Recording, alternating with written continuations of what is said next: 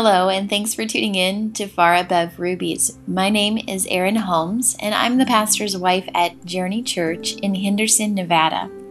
Through Far Above Rubies, we dig deeper into the Word of God, not only to find out more about who He is, but also about who we are in Him. If you enjoy the podcast, be sure to subscribe and invite your friends to do the same. Now, a short word about our sponsor.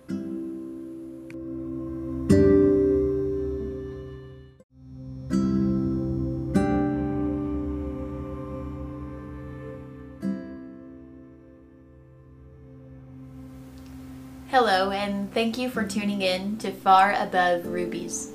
Today, as we continue our look at the series of miracles throughout the scripture, we are taking a look at the miracle of Jericho. Your reading challenge for today is going to be Joshua chapter 6, and we're going to read verse 2 together. It says this, "And the Lord said to Joshua, 'See, I have given Jericho into your hand, its king and the mighty men of valor.'" Now, this is a miracle of epic proportions. An entire city fell flat to the ground because the children of God followed the instructions of the Lord to a T. Okay?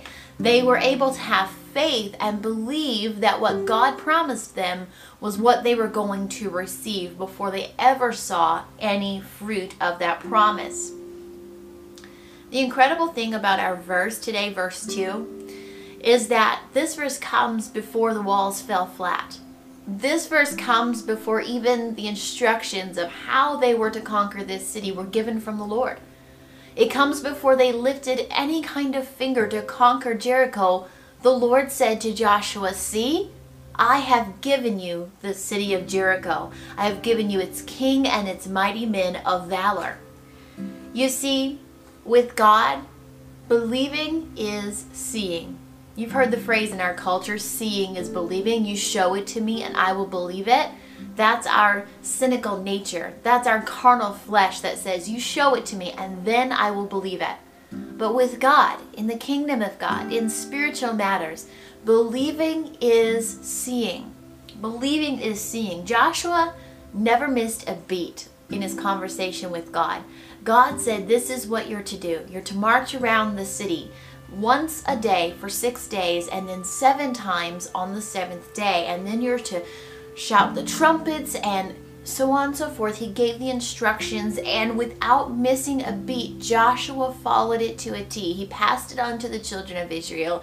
He got up, they performed the instructions as given. He never missed a beat. Believing was seeing for Joshua. He didn't make God prove that he was good for this promise. He knew God's resume said that he had this. If he said it, then God had this. He was going to bring it to fruition.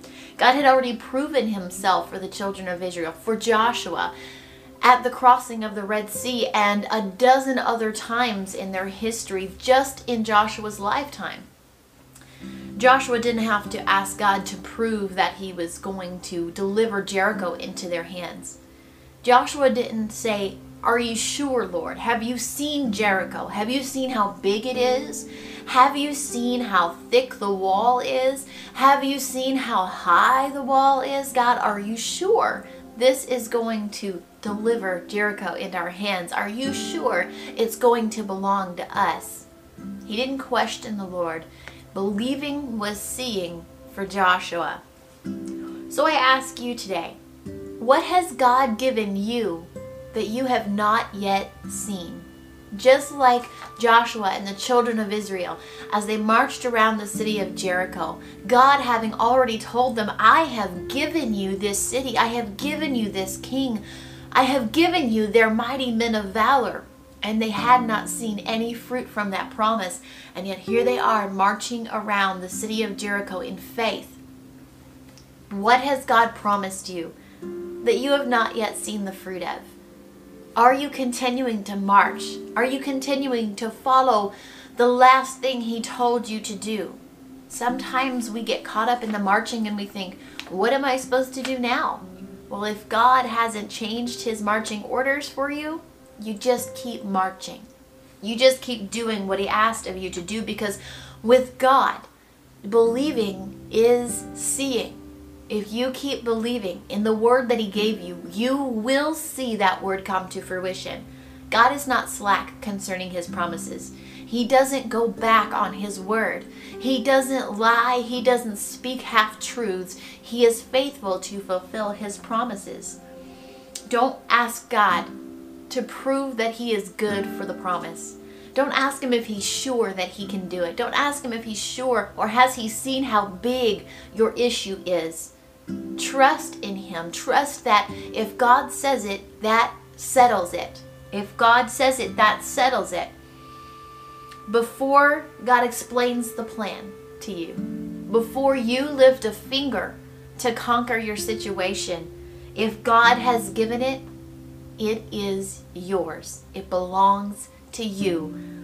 And the Lord said to Joshua, "See, I have given Jericho into your hand, its king and the mighty men of valor." So I hope that you'll just take your hand and put it out in front of you. Look at your hand. I know this is so simple, but look at your hand and say, what has God given into my hand? What has he promised me is mine? What has he already given me victory over? Look at that promise in your hand and trust him that if he said it, that settles it, and the promise is yours. It's sitting right there in your hand. Go and read Joshua chapter 6 today. It's a beautiful story of faith and an epic miracle. I love it so much. Entire city walls fall flat to the ground because they followed the instruction of the Lord, because for them, believing was seeing. If no one has told you lately, you are loved, and you are cherished, and you are valuable. You have beautiful and tremendous worth, my sweet friend, and that worth is far above rubies. Thank you for tuning in today. I'll see you all again tomorrow. God bless you.